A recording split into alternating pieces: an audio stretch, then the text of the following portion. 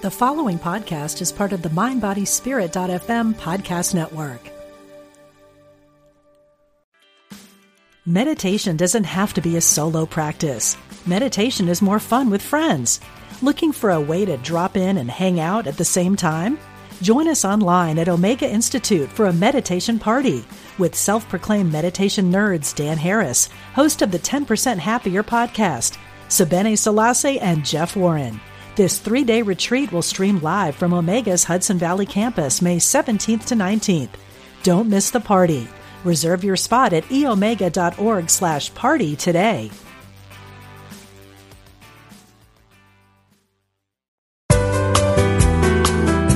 You're listening to Unity Online Radio, the voice of an awakening world.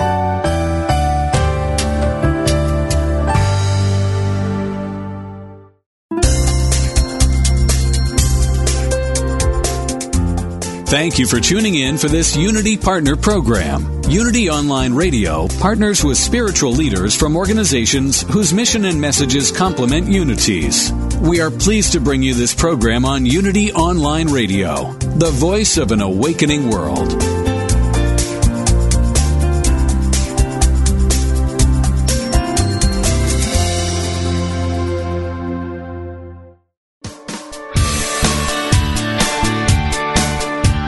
Welcome to Main Street Vegan with hosts Victoria and Adair Moran.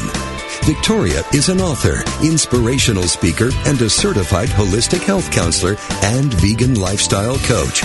She's here with her daughter Adair, a lifelong vegan and an actress, a playwright, and a stunt performer, to entertain, educate, and inspire you on your journey to look and feel amazing, eat extraordinary food, help animals, and create a physical body perfectly attuned to spiritual growth.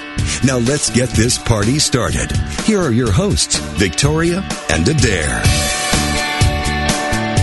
Hey everybody, welcome to Main Street Vegan. I'm Victoria Moran. And I'm Adair Moran. And today it really does feel like a party. You know, usually our guests call in, and you can certainly call in if you have questions or want to chat with us. That number is 888-558-6489. But we are so lucky today that our wonderful guest, and we'll be bringing on in a few minutes, Rory Friedman, co-author of Skinny Bitch, is sitting right here at Adair's dining room table in beautiful uptown Spanish Harlem. Yay! This is so cool. I like having people over. Don't you? Sure. Yeah, it is like a party. I think the dogs like it. The dogs like it, yeah, because Rory's a dog person. We're going to get into that. But before we start our actual show, why don't you share what we just did? Yes. Well, we just released one of my rehab birds, which is always kind of exciting to see them fly out into the world for the first time. And I always miss them when they're gone. But yeah, I released 2 rehab birds this morning, and one happily flew away, but the other one needed a little help. So.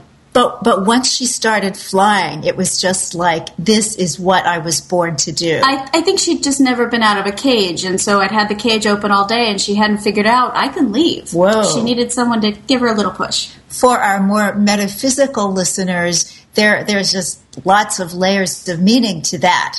Because when you feel you've kind of been caged in your life, and then all of a sudden you get it, hey, wait a minute, I could do something extraordinary, everything changes. Okay. I'm sure she didn't mean to make a big metaphor out of it. Yeah, I know, but that's a mom thing. It's so interesting, Adair. You are so practical, and I'm so, what's the other way to be? I don't want to say impractical. Let me just that's say not very flattering.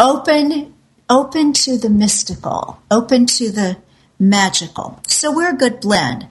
And we are so excited today to have a third person sitting by our microphone, and this is Rory Friedman. I've met her a few times out in LA, but she's here in New York City and right here with us and with Tala and Oliver, Adair's dogs.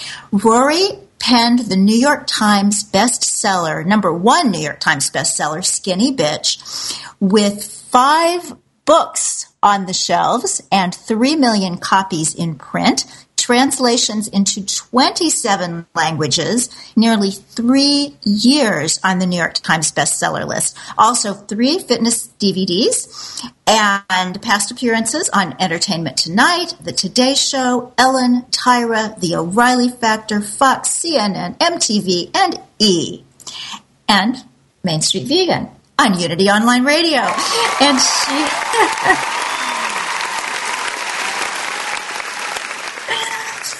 Rory set out to bring veganism to the masses and accomplished that. A proud vegan and animal rights activist, Rory was named Veg News Magazine's first ever Person of the Year. Rory, thanks for coming over. Thanks so much for having me. I'm so happy to be here. Well, the dogs are happy that you're here too, because Oliver doesn't like anybody. And he went right up to you. That says something. Oh, he's so sweet. They're both so sweet. And it's such a nice thing to get to do a radio interview and have dogs be nearby. It is. Every time I've gone to an office that's animal friendly, it's just, the word is humanizing, even though that's really the wrong word. Mm-hmm. But it just makes the place feel so wonderful and special. Agreed. I'm getting a dog, I think, on Sunday, if everything goes right. I know, that's so exciting. Yeah. Fingers crossed. Well, it's a sweet little dog. I'll put his picture on the mainstreetvegan.net blog. You know, with rescues, it's always, you go through a lot of jumping through hoops. But if he really is the dog that is supposed to be my companion, I've already decided that I want to name him Forbes after the Money magazine, because the true wealth in life is those who love us. I'll still believe it when I see it. She's been saying she's going to get a dog for 3 years now. I've never heard anyone hem and haw over something so much. That now I think I've really met the one. It's sort of like marriage. You don't just marry the first guy you date. Oh, but see, we look at this very differently. I just went to the rescue and said, give me a dog, and they did, and then we got to know them and bonded, and I don't know. We adopted first, bonded later, I guess. Well, that's good. That's sort of like the arranged marriage. I mean, but either way, you're going to love it because it's a dog. You can't not love a dog. This is true. Can't not love a dog? You know, I am I'd say different than a lot of people in that I'm a huge animal lover, but I'll be the first to admit some dogs can be super annoying and they're harder to love than other dogs. It doesn't mean they don't all deserve love. I may not want to live with certain dogs and spend all of my time for 13 or 15 or 20 years with certain dogs, but I think I'm probably more in line with what you would do as far as getting to know a dog first to make sure. Although, actually, I'm probably in between the two of you. I think I'd be a little more impulsive, but also a little discerning. I mean, we met a few dogs before getting ours. Like Oliver, we met his whole litter, and Tala, we met her and her sister, but and picked the one who seemed like they would fit. But I don't know, they come and they live with you and they just worm their way into your heart and you can't help it. It's true. You fall in love. They're entirely lovable. So you're working on some dog literature at this moment, right? I am. I've just finished the first draft. It's going to need a lot of tweaking and reshuffling, but the first draft is done. And gosh, I don't even know what to say about it. I haven't started doing any interviews about it or promoting it because it's not even done. But yeah, it's a book and partly about dogs. Yep. That's a good thing. And you have 3 dogs in your own life, right? I do. I have 3 fur children, and I have Timber and Joey and Lucy, and I am, of course, completely and madly head over heels in love with all 3 of them. And I'm missing them right now because I'm traveling and I'm not with them. But yeah, I've got it bad for my dogs, real bad. And that's good. So we were talking yesterday, and we'll get to all the skinny bitch stuff. So everybody listening, we're going to talk about that we have this obesity crisis, and yet we also have this thin obsession. That's a weird thing. We're going to talk about being vegan. We're going to talk about success and this whole kind of metaphysical way of envisioning success, because you did that. But since we're on this dog book, when you and I had our little pre-interview yesterday, you told me that something happened that made you not want to swear in books anymore. It's true. And I know it's such a strange thing. It's being that all of my other books have a swear word in the title, and I'm from New Jersey. My parents are both from New York, and swearing has been an enormous part of my life, my whole life.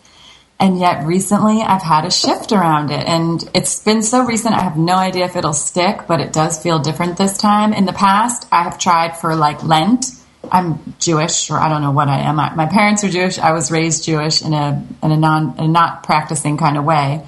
But every year for Lent, I would try to do something fun or different with friends as far as self-improvement goes. And there were a few times that I tried to stop swearing, and I could not believe how hard it was. And yeah, it was just nearly impossible to do, and I wasn't very successful.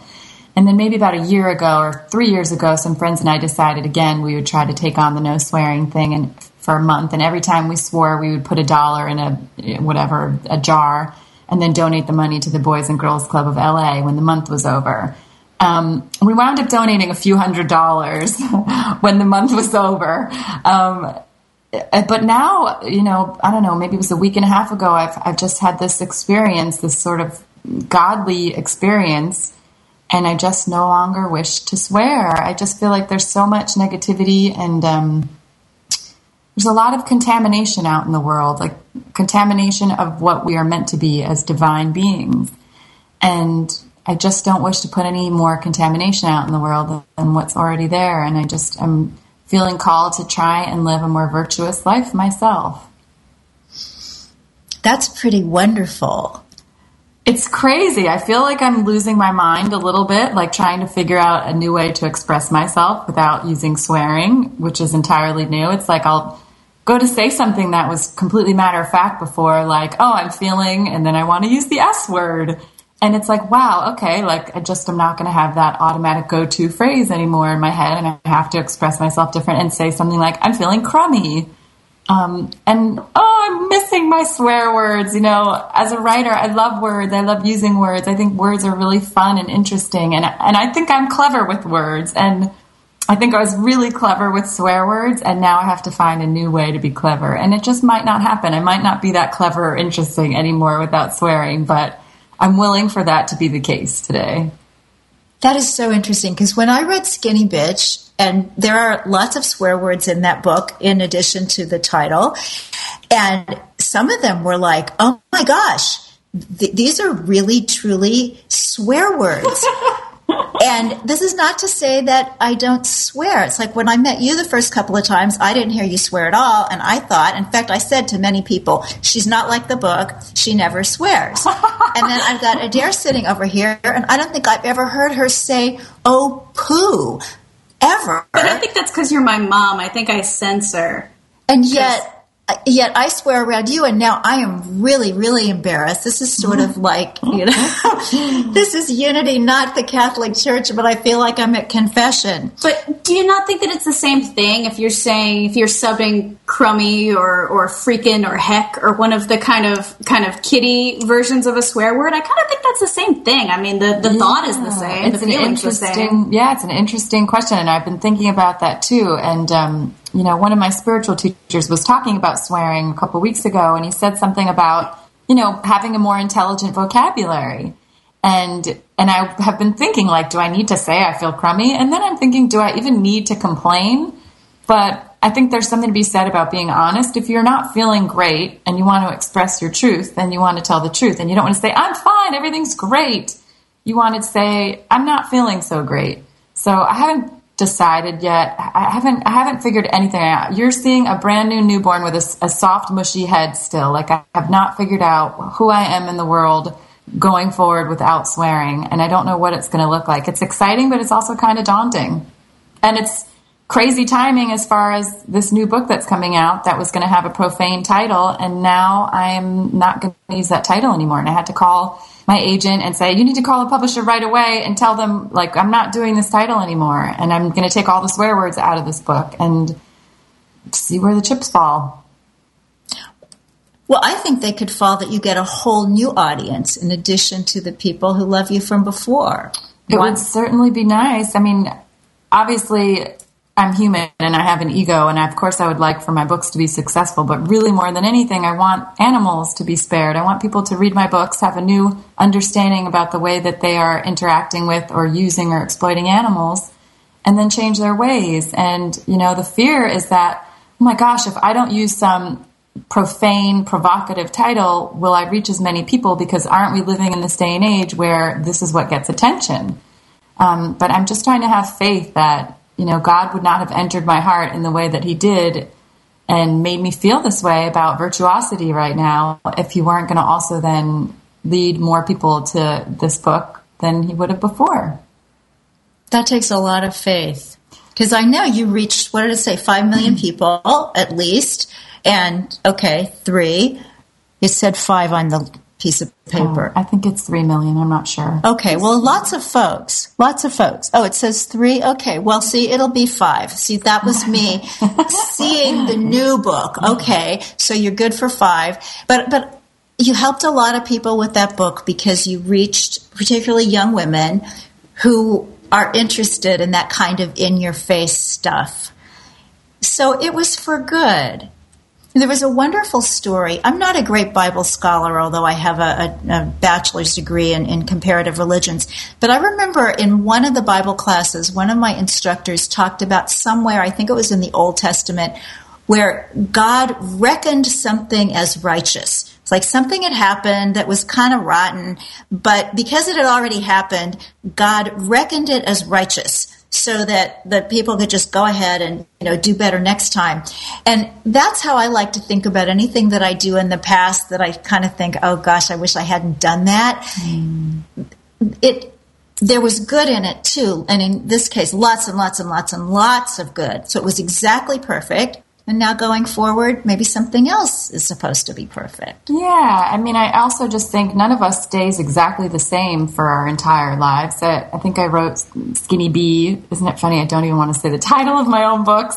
I think I wrote the first book maybe almost 10 years ago or 8 or 9 years ago. So it's like I'm just not the same person I am today. Even before this whole experience about God and not wanting to swear, I wasn't the same person, as when I wrote the first 5 books. So just by life and life experience, I've changed and evolved. So my writing has changed and evolved a little. It's still me and it's still my voice. But as my agent said when she read the first draft, I think your writing has matured a little bit, which was nice to hear. And I can feel I think that's true. I'm just not the same person. Yeah, that's beautiful. Well, Adair, in your plays, you write some really edgy kind of plays. Yeah, I swear a lot in my plays. Which is so funny because everybody who meets you, they always say, your daughter, she's so sweet, but you're little and, you look sweet and you help animals and all that.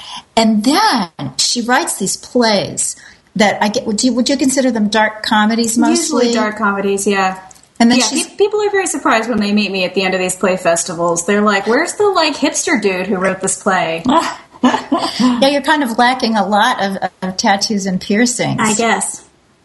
So how do you feel about that? Do you feel it's putting something out into the world that's uplifting the world or no?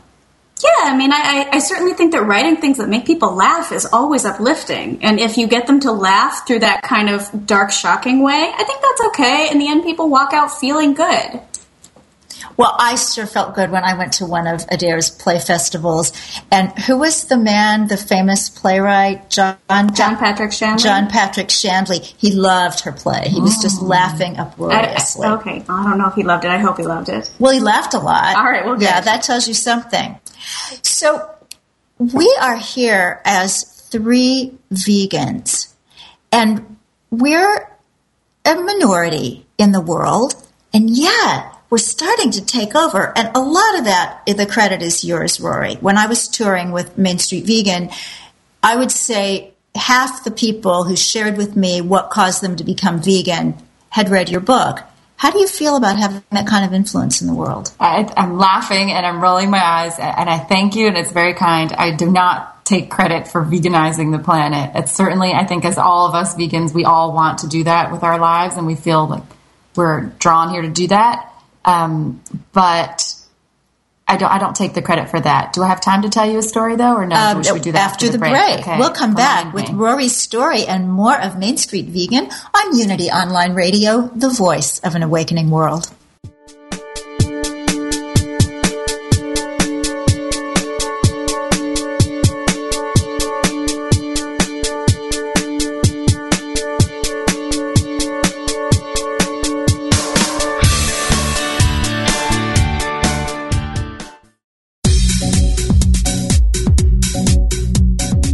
You are listening to Unity Online Radio, the voice of an awakening world. To support this ministry, go to www.unity.fm and click on Donate Now. Your contribution helps us broadcast messages of love and inspiration throughout the world.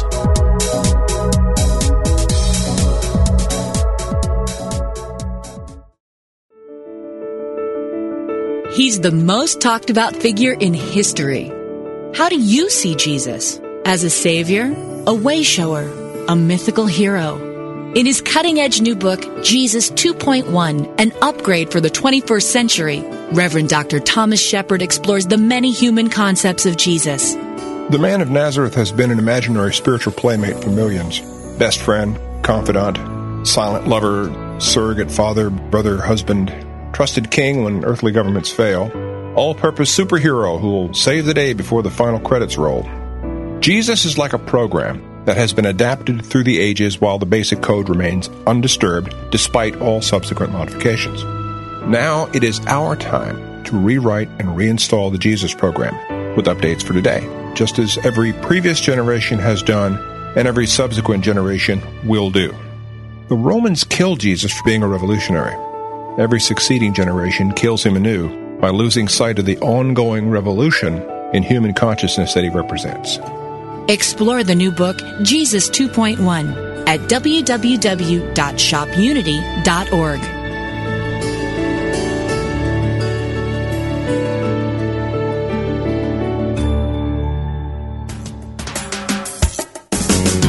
From on the air to on the sea, pack your bags and come with me. Hey, hey, what you waiting for? An early winter rendezvous with all the things you love to do. Hey, hey, treat yourself to more.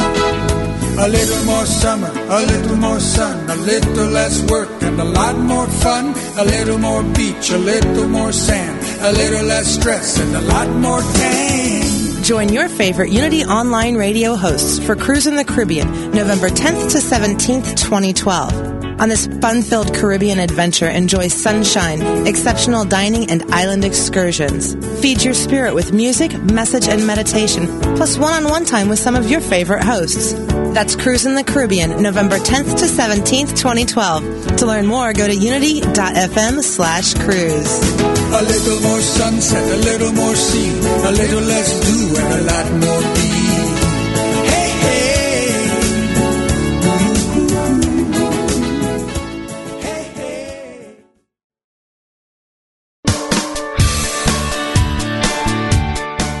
You're listening to Main Street Vegan with Victoria and Adair Moran.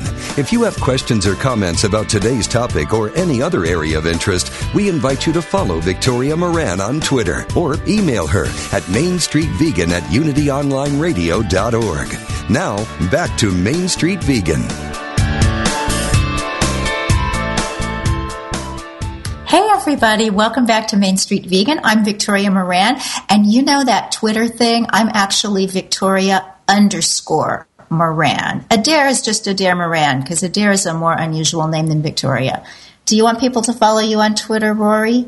I'm not so active on Twitter. Okay. They're welcome to, but yeah, sure. And it's just your name? Yeah. Okay, cool. And you have a story for us. I do. I'm laughing how you were saying, crediting me with veganizing so many people. I was in another country in August, and, veganism came up, and, my book came up, and then this girl has been asking a lot of questions and saying she was starting to be more interested in a vegan diet. And I said, oh, what prompted this interest? And she said, oh, I read this book. And now, so I'm in another country. This girl is from another country, not this country. The girl was from New Zealand.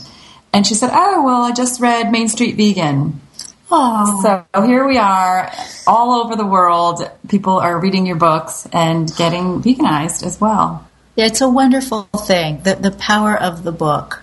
And the foreign translations, because I've got some of those too. And you see your book in Icelandic or Chinese. It's exciting. It's quite a thrill. And it's like you can't help but think that like God wants people to get the message. Yeah. Yeah.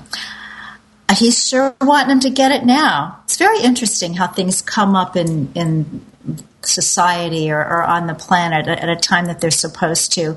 So you went at it with Skinny Bitch from the every woman wants to be thin thing. So talk a little bit about that.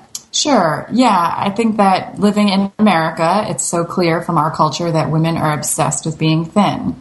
And even women who are already thin are obsessed with being thin. Also, our country is, like many countries, drowning in obesity.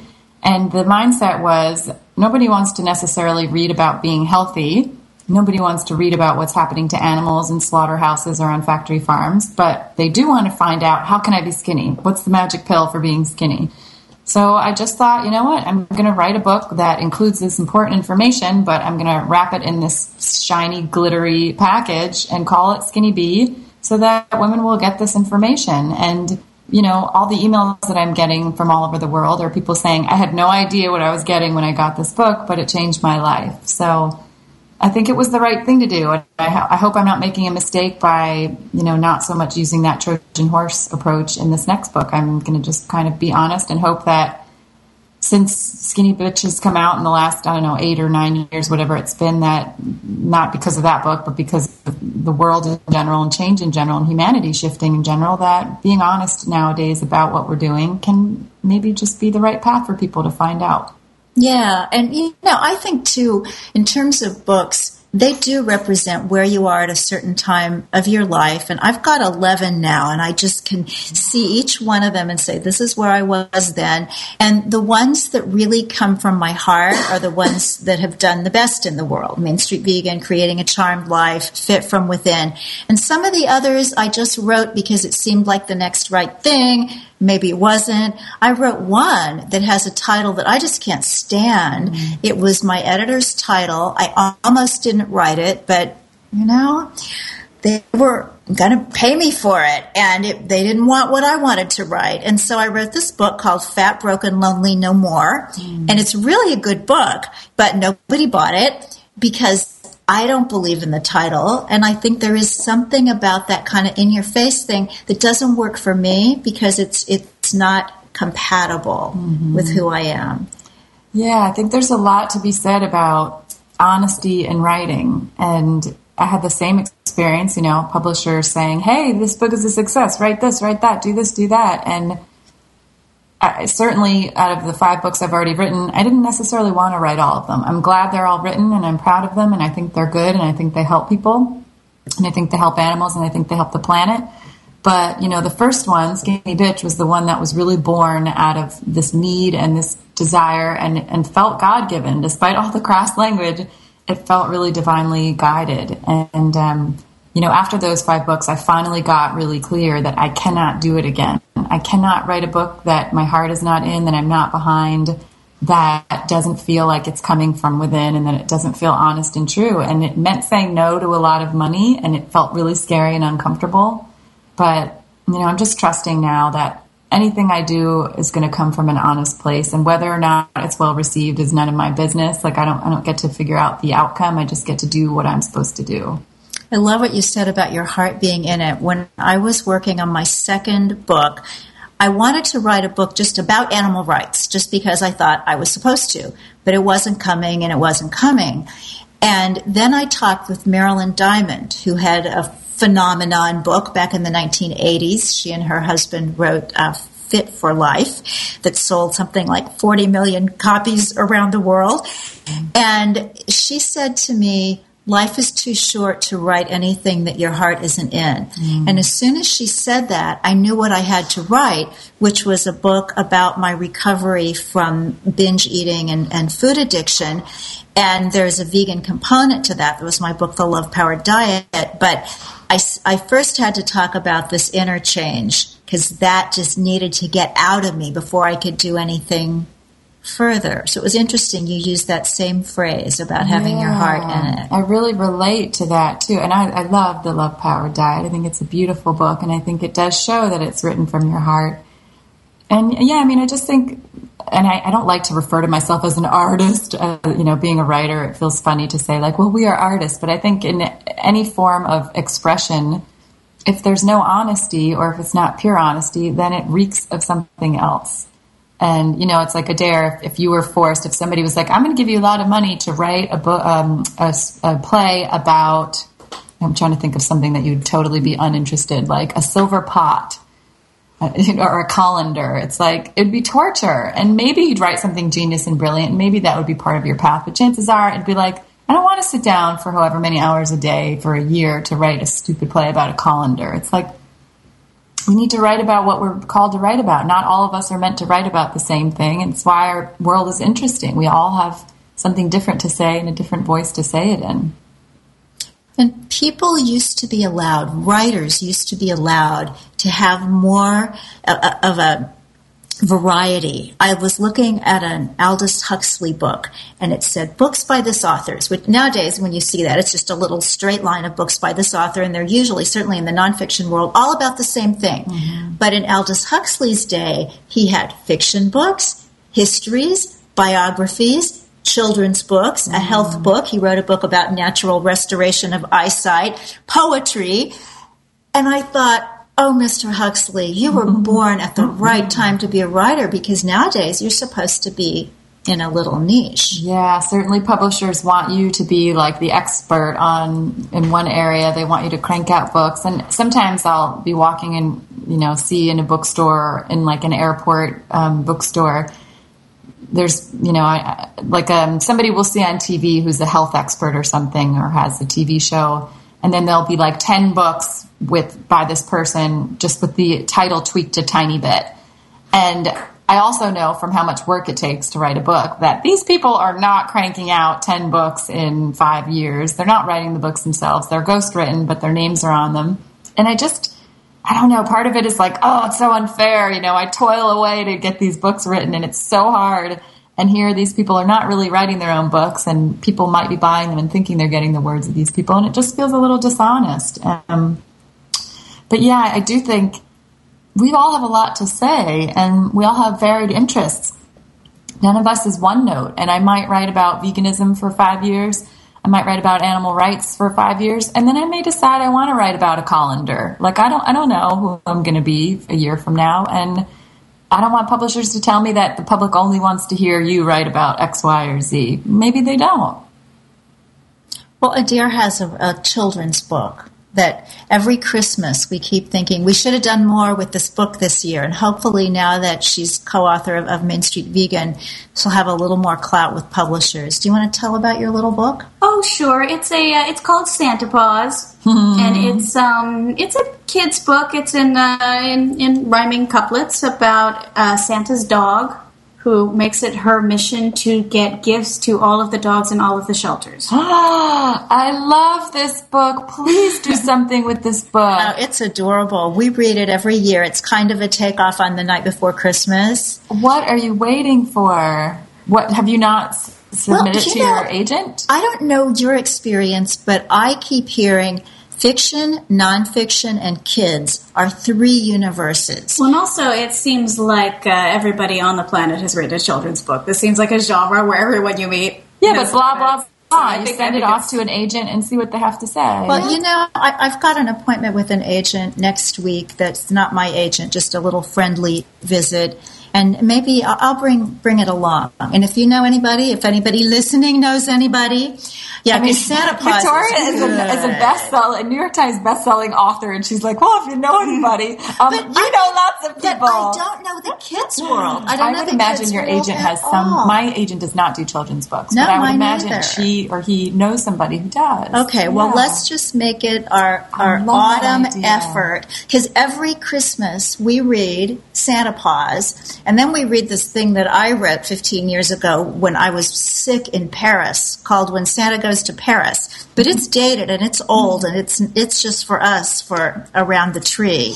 But yeah, Santa Paws is good. You guys must have a really cute, fun family Christmas. We do holidays really well. I have no doubt. Yeah, my mom did holidays really well. I've told you this already, Victoria, that you are one of my favorite authors. Aw. It's true. You're one of my favorite authors. That's very sweet. And you were one of my favorite playwrights. I remember when I was traveling to Spain one year, and I brought Charmed Life with me because it was little and easy to travel with. And I thought, oh, when I have time, I'll just like read a page or two here or there. It's not the kind of book you have to sit and read in one sitting. And I literally stayed home one morning. Instead of going out and exploring Barcelona, I got stuck in bed reading this book. I could not put it down. And it's on my shelf now of books that I have not yet read because I want to read it again. Oh, that's so kind. And we have a caller. Judy, hey. Hi, Victoria. Thank you so much for letting me know about this show. I didn't know. It's wonderful. Well, welcome. I now that I hear your voice, this is Dr. Judy Hollis, who is another New York Times best-selling author. She wrote Fat is a Family Affair and Fat and Furious. How are you doing out there? Oh, I'm great. I'm out in Palm Springs, California. But I'm so enjoying hearing you guys talk and just talking about not being pigeonholed and all the things that we go through and being true to your timing in your life. Thank you for that. This last book I just got out took about 30 years because I wasn't ready to have it out and I wasn't ready to learn the lessons I was going to learn from the book. Well, and let's tell what it is because we're all in tune with this. Judy Hollis's latest book is called From Bagels to Buddha. Oh, I love it. Yes, and as you know, I've been on a 37-year journey of keeping my large weight lost, keeping it off. And just recently, because of this book coming out, I've lost more weight without even, it's so, everything has come together. All the spiritual messages and all the work just comes together and makes life easy. Finally. Yay. Yeah, it really works. I was at Judy's book party here in New York City. Beautiful vegan foods in a beautiful church over on the Upper West Side. Yeah. It's so good what we do. But, with the Skinny Bitch and all of that, thank you very much for your books as well. And, just thinking, can't the American culture ever see that it's a spiritual issue, that we're dealing with how we live, not just how we throw things in our mouth or pile on our plate? And it's taken a long time. We keep putting that message out, but there aren't that many people who want to hear it that way. They just want to know what's the diet and exercise. I went to this workshop or this forum a few years ago in LA, and the person who was teaching the workshop said, everybody in here is like a kernel of popcorn. Everybody's going to pop at their own time. When you're shaking some kernels over the flame, it's like some pop right at the beginning, some pop in the middle, some pop later, and then there's always a few duds that don't pop at all. And, I just always try and think of that when it comes to the message that spirituality needs to come before health, and it is health. And I just try and hope and hold on that everybody's popping at their own pace. That is beautiful. As I was listening to you today, I thought, yeah, you're right. You shouldn't be having a book called Skinny Bitch because you're so not bitch. You're so not in that realm. It misrepresents you because when I listen to you, you're definitely on a totally different wavelength. Thank you. I appreciate that. And it feels so much better to be on this wavelength and to not have to, explain. And I'm happy to explain from in the past, I have to explain why did I write that book. But it's exciting knowing that going forward, I'm not going to have to explain anything. I'm not going to have to be embarrassed if I'm talking to people who are really classy or elegant or who are elders. And when they ask I love the way Victoria said it is, that was a stage in my life and now I've moved on. That's all, right? Yeah. Yeah. Okay, kids, I want to bye-bye. Thanks, Judy. All the best. From bagels to Buddha. Okay, bye-bye. Bye. I just love it. There's so many good people in the world doing so much great stuff. There are. I love that Kathy Freston is also writing about spirituality and food. Her book called The Lean. Yes. Or Quantum Wellness. Yeah. And Janine Roth does beautiful work. I don't know that she's vegan, but, we're all out there putting the best stuff out that we know about. So it worries me a little bit in the vegan world these days that it has become this cupcake culture. So can you address that for this minute and a half we have here? Cupcake culture as far as eating cupcakes? Well, just that there's so much junk food that, it used to be if you went vegan, you got healthy. Right. And now if you go vegan, you get all kinds of of wonderful junk food at any health food store. You might be asking the wrong girl. I'm grateful that we can have cupcakes and junk food. I personally like in my home to eat really healthy. But when I go out or when I'm in New York, I want to eat some really exciting foods. I am vegan because I love animals and I don't want them harmed. But every now and then, I want a cupcake, I want a cookie, I want pizza, I want ice cream, I want all of it. I just want the vegan version. So I think it's kind of exciting that as vegans, we can have our cake and eat it, and we can make the choice. We can be really healthy and be vegan, or we can also be junk food vegans, or we can be kind of somewhere in the middle. I'm totally with you, because I think that if you couldn't eat the occasional cupcake, nobody would ever want to go vegan. It would sound so boring. And I mean, that doesn't mean that you should eat cupcakes all the time, but everybody needs a little treat once in a while. Oh, I completely agree. I just think that a lot of people who eat really healthy go vegan and then say, wahoo!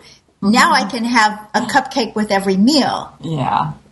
No, it's interesting. There's a lovely man here. He's a model. His name is Raphael. And he did a terrific blog the other day about if we're not healthy, then people won't want to do what we do. Well, right now, I don't really want to take a break, but that's what I'm being told it's time for. So please stay with us through these messages, and we'll be back with more Main Street Vegan on Unity Online Radio.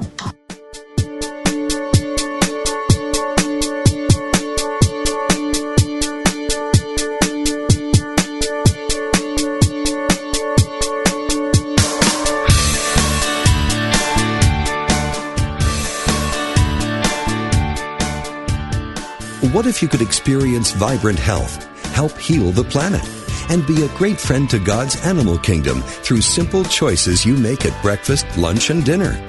Authors Victoria and Adair Moran say you can do this easily, affordably, and deliciously in their new book, Main Street Vegan. Everything you need to know to eat healthfully and live compassionately in a real world. Loaded with practical tips, straightforward information, and fabulous recipes, Main Street Vegan will help you on your journey toward a plant-based diet. The perks include more energy, an easy way to keep your weight where you want it, feeling younger as you grow older, and maybe even a boost to your spiritual life. Purchase Main Street Vegan from BN.com, Amazon.com, or your favorite bookseller.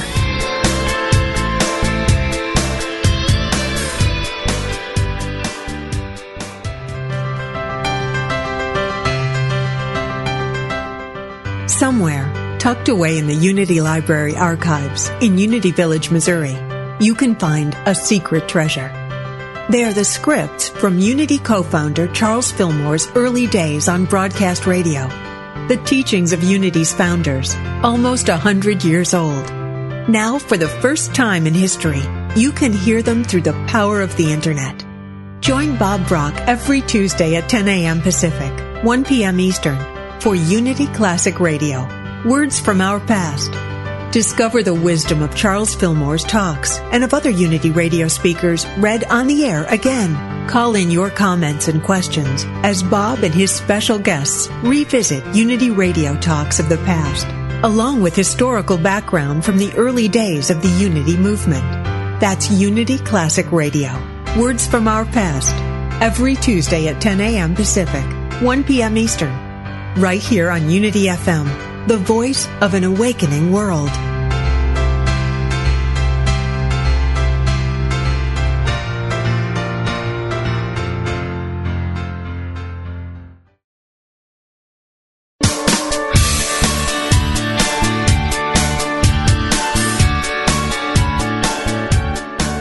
Thank you for tuning in for Main Street Vegan.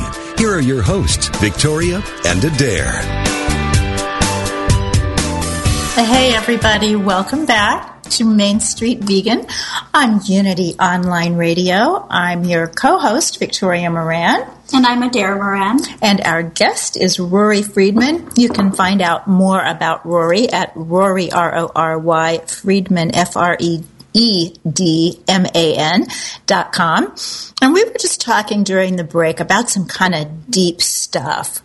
Why is it that so few religions talk about animals or our responsibility to the other creatures that we share this planet with?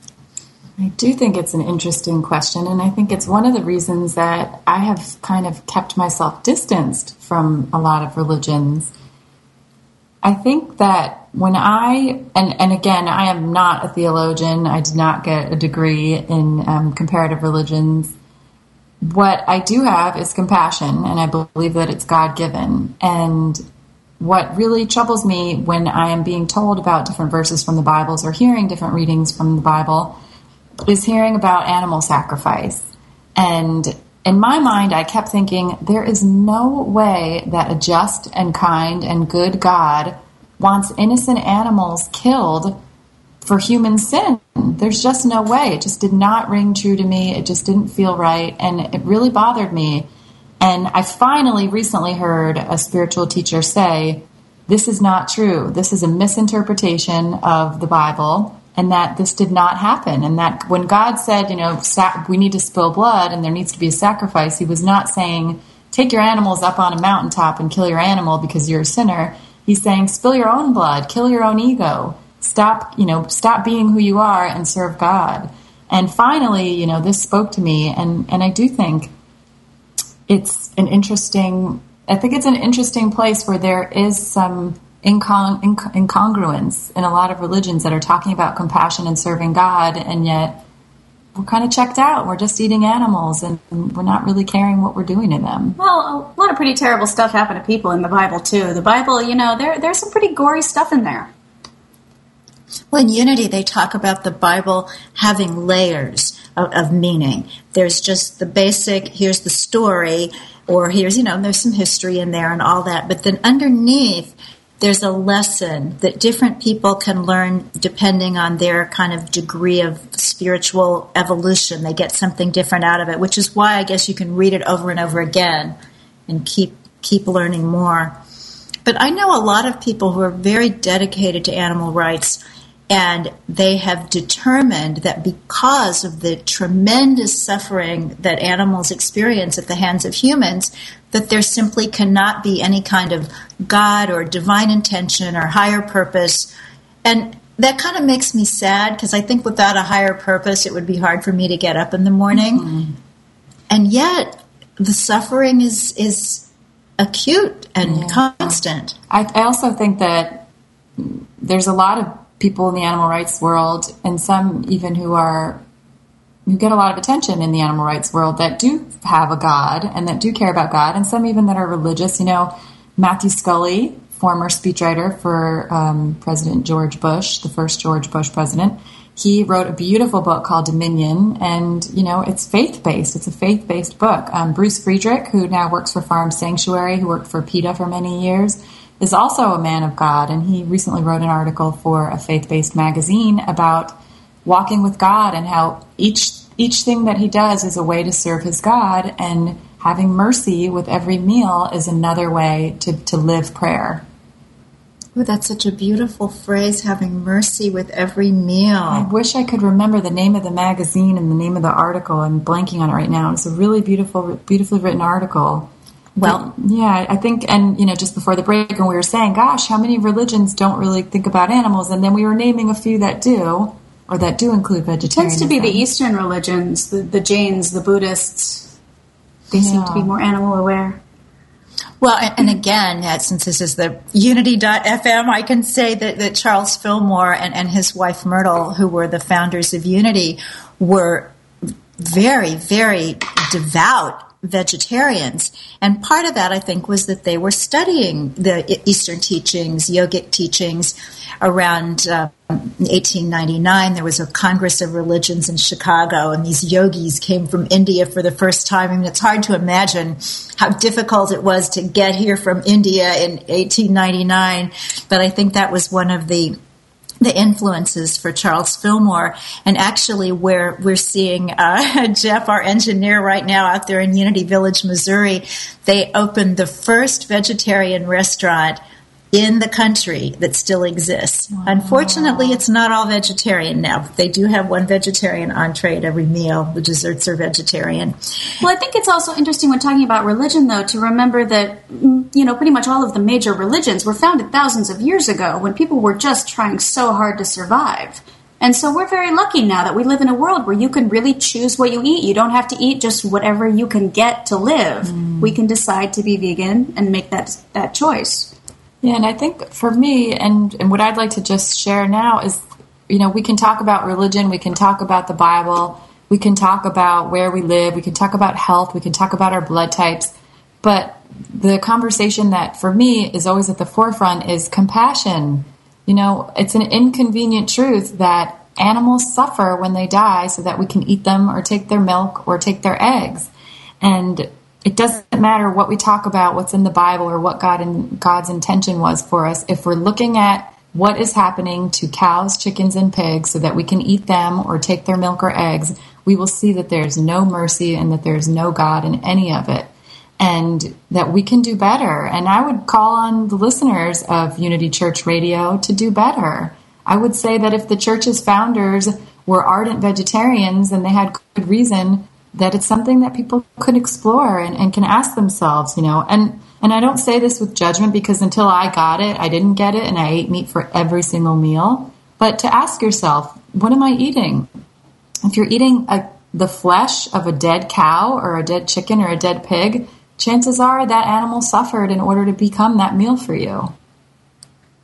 Well, having spent a day in a slaughterhouse, I can say that I sure saw a lot of suffering that day.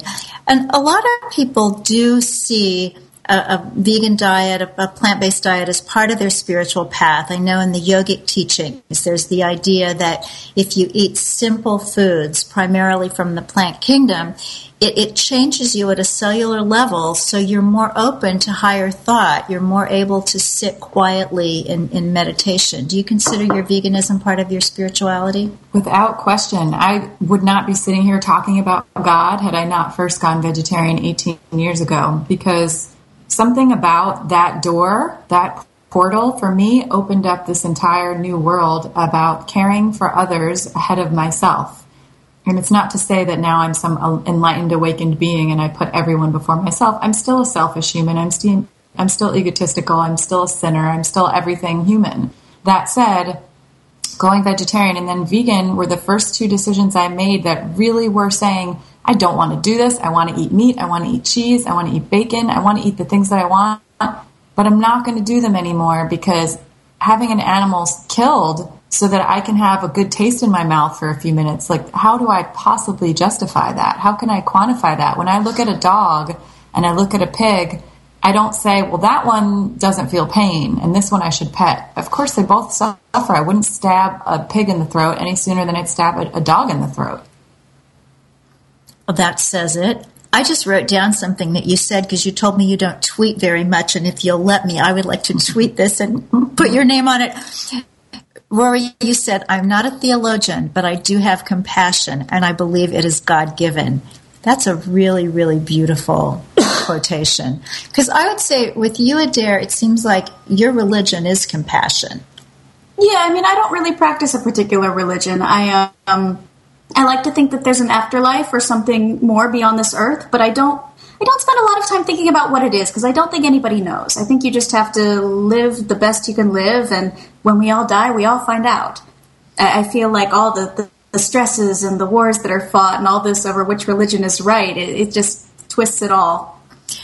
Well, I was raised by this amazing woman who was in Unity and had studied a lot of other spiritual teachings as well, and she used to misquote everything so perfectly. She would misquote the Bible, and she would say, because she really loved clothes, your body is a temple and you're supposed to decorate it. And I kept looking for, where does it say the decorating part? But she would also quote and misquote Emerson. And she said, Emerson said, don't peek. One day you'll be there and you'll know all about it. So I kind of enjoy peeking, because I find the whole mystical thing really fascinating. But I also know that living well each day and living with compassion is a pretty godly way to conduct life on earth. Yeah. We've got about a minute and a half. Rory, would you like to have the last say? Well, I just want to echo what you were just talking about earlier about, in the yogic practice of eating a sattvic diet so that your mind is more clear for meditation. One of the things that is talked about constantly now is in yoga communities is ahimsa, the practice of nonviolence. And, certainly we can be nonviolent with our words. For example, if I'm not swearing anymore or speaking in a really aggressive tone. But I think that the way that I'm talking about it and the way that I'd love for your listeners to think about it is nonviolence in every meal. Sitting down to eat 3 times a day, you have a choice. You can either contribute to the death of an animal, or you can eat beautiful plant-based foods that are going to give your body energy and vitality, and nobody got hurt in the making of those foods. Amen to that. And as I am sitting here between these two absolutely beautiful young women, I can say vegans are also really attractive.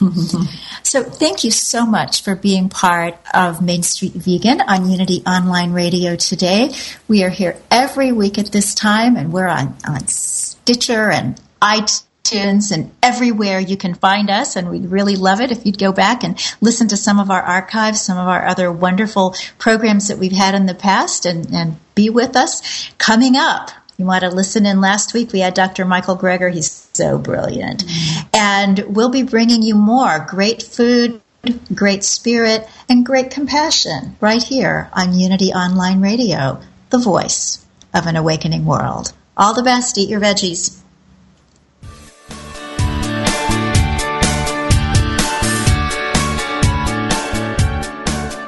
Thank you for listening to Main Street Vegan. Join us every Wednesday at 2 p.m. Central Time as Victoria and Adair Moran entertain, educate, and inspire you on your vegan journey. This program is sponsored by Main Street Vegan. To learn more about Victoria and Adair, or to explore training with Main Street Vegan Academy as a vegan lifestyle coach, go to www.mainstreetvegan.net. That's www.mainstreetvegan.net.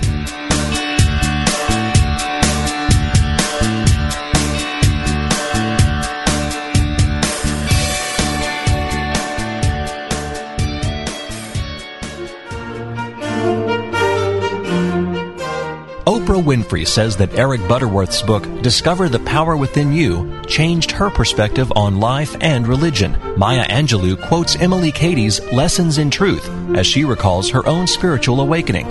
What do these books have in common? They are Unity classics.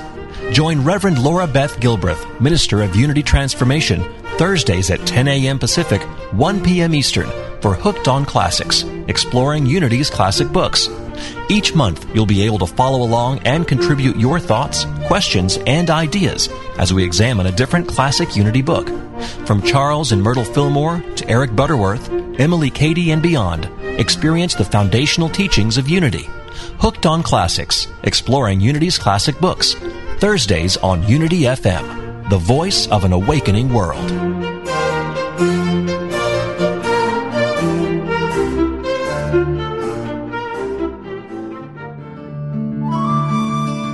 Inspiration only takes a moment. Reverend Dr. Thomas Shepard shares this from his book, Good Questions. We are here to learn, grow, experience, savor, exalt, cherish, create, and to use our connection with that mind to make safe decisions. We are here to share, to be fruitful, and to multiply the good over and over again. Centering on the divine within, we become still and realize that whatever happens, we are still one with God. This meditative moment is brought to you by Unity.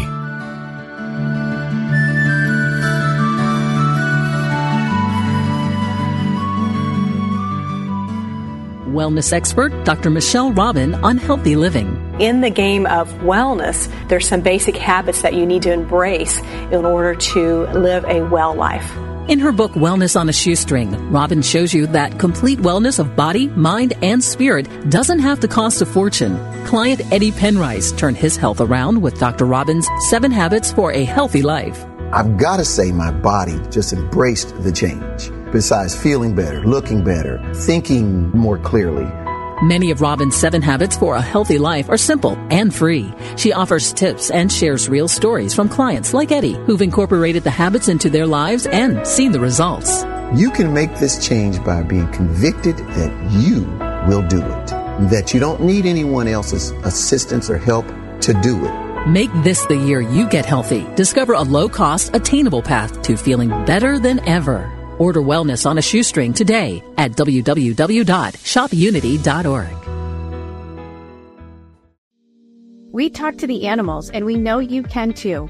On the Animal Communication Podcast, hosted by the three of us, myself, Julie Hiert, Karen Dudley-Smith, and Meredith Tollison, we will show you how to deepen your relationship with your beloved animal companions, whether they're alive or in spirit. As soul-level animal communicators, we explain the process and explore topics such as health, behavior, and play, all from the animal's perspective. So subscribe and follow us on Apple, Spotify, and listen as part of the MindBodySpirit.fm podcast network.